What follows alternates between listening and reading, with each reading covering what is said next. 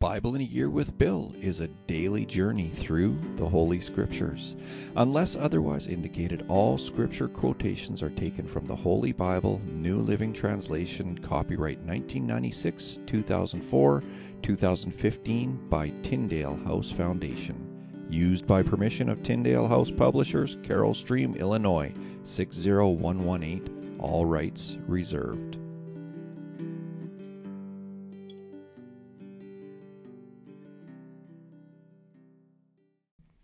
Good day to you all and welcome to October 20th. My name is Bill and we're on day 293 of Bible in a Year with Bill. Today we're going to be continuing in the book of Job, 3 chapters in Job.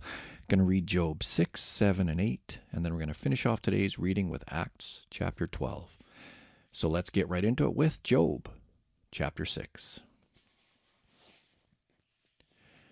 Then Job spoke again.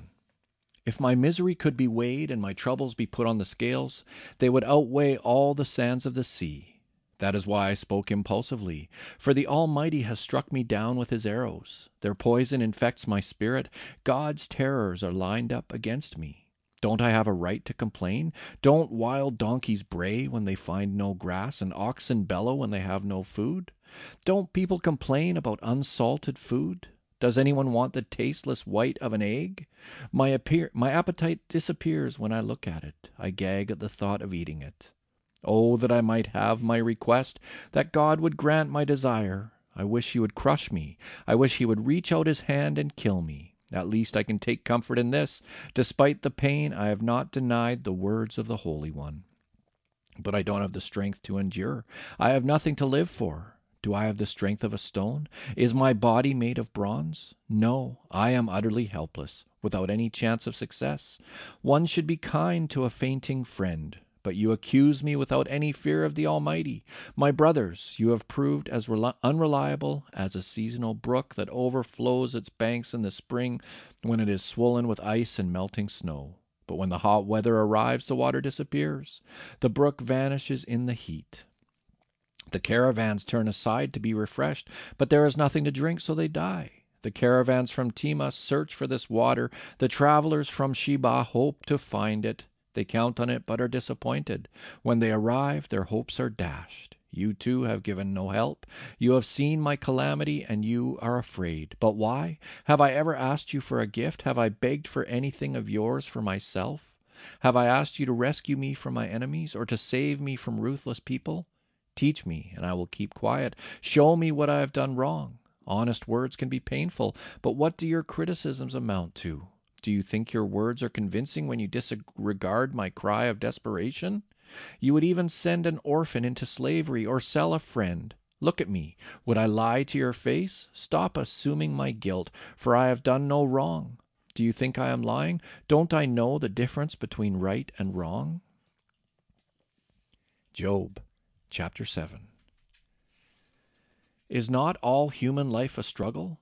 Our lives are like that of a hired hand, like a worker who longs for the shade, like a servant waiting to be paid. I, too, have been assigned months of futility, long and weary nights of misery. Lying in bed, I think, when will it be morning? But the night drags on, and I toss till dawn. My body is covered with maggots and scabs. My skin breaks open, oozing with pus. My days fly faster than a weaver's shuttle. They end without hope. O God, remember that my life is but a breath, and I will never again feel happiness. You see me now, but not for long. You will look for me, but I will be gone. Just as a cloud dissipates and vanishes, those who die will not come back. They are gone forever from their home, never to be seen again. I cannot keep from speaking. I must express my anguish. My bitter soul must complain. Am I a sea monster or a dragon that you must place me under guard? I think my bed will comfort me, and sleep will ease my misery. But then you shatter me with dreams and terrify me with visions. I would rather be strangled, rather die than suffer like this. I hate my life and don't want to go on living. Oh, leave me alone for my remaining few days. What are people that you should make so much of us, that you should think of us so often? For you examine us every morning and test us every moment. Why won't you leave me alone? At least long enough for me to swallow. If I have sinned, what have I done to you, O watcher of all humanity? Why make me your target? Am I a burden to you? Why not just forgive my sin and take away my guilt? For soon I will lie down in the dust and die. When you look for me, I will be gone. Job, chapter 8. Then Bildad the Shuhite replied to Job, "How long will you go on like this? You sound like a blustering wind. Does God twist justice? Does the Almighty twist what is right? Your children must have sinned against him, for so their punishment was well deserved. But if you pray to God and seek the favor of the Almighty, and if you are pure and live with integrity, he will surely rise up and restore your happy home. And though you started with little, you will end with much. Just ask the previous generation. Pay attention to the experience of our ancestors, for we were born but yesterday and know nothing. Our days on earth are as fleeting as a shadow. But those who came before us will teach you. They will teach you the wisdom of old. Can papyrus reeds grow tall without a marsh? Can marsh grass flourish without water? While they are still flowering, not ready to be cut, they begin to wither more quickly than grass.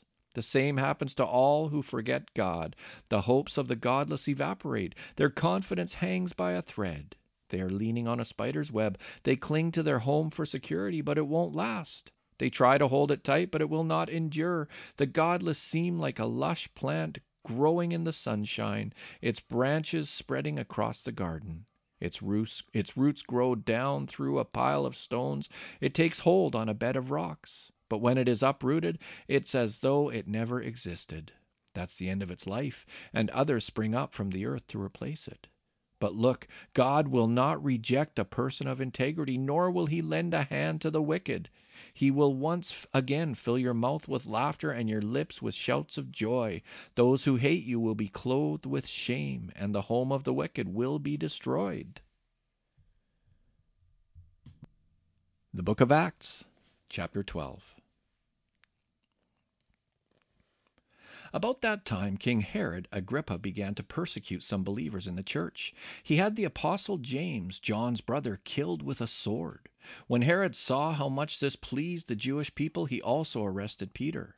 This took place during the Passover celebration.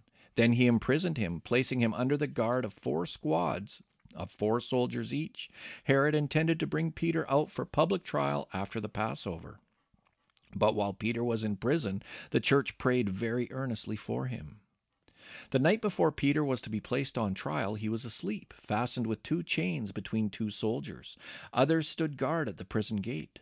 Suddenly there was a bright light in the cell, and an angel of the Lord stood before Peter. The angel struck him on the side to awaken him and said, "Quick, get up."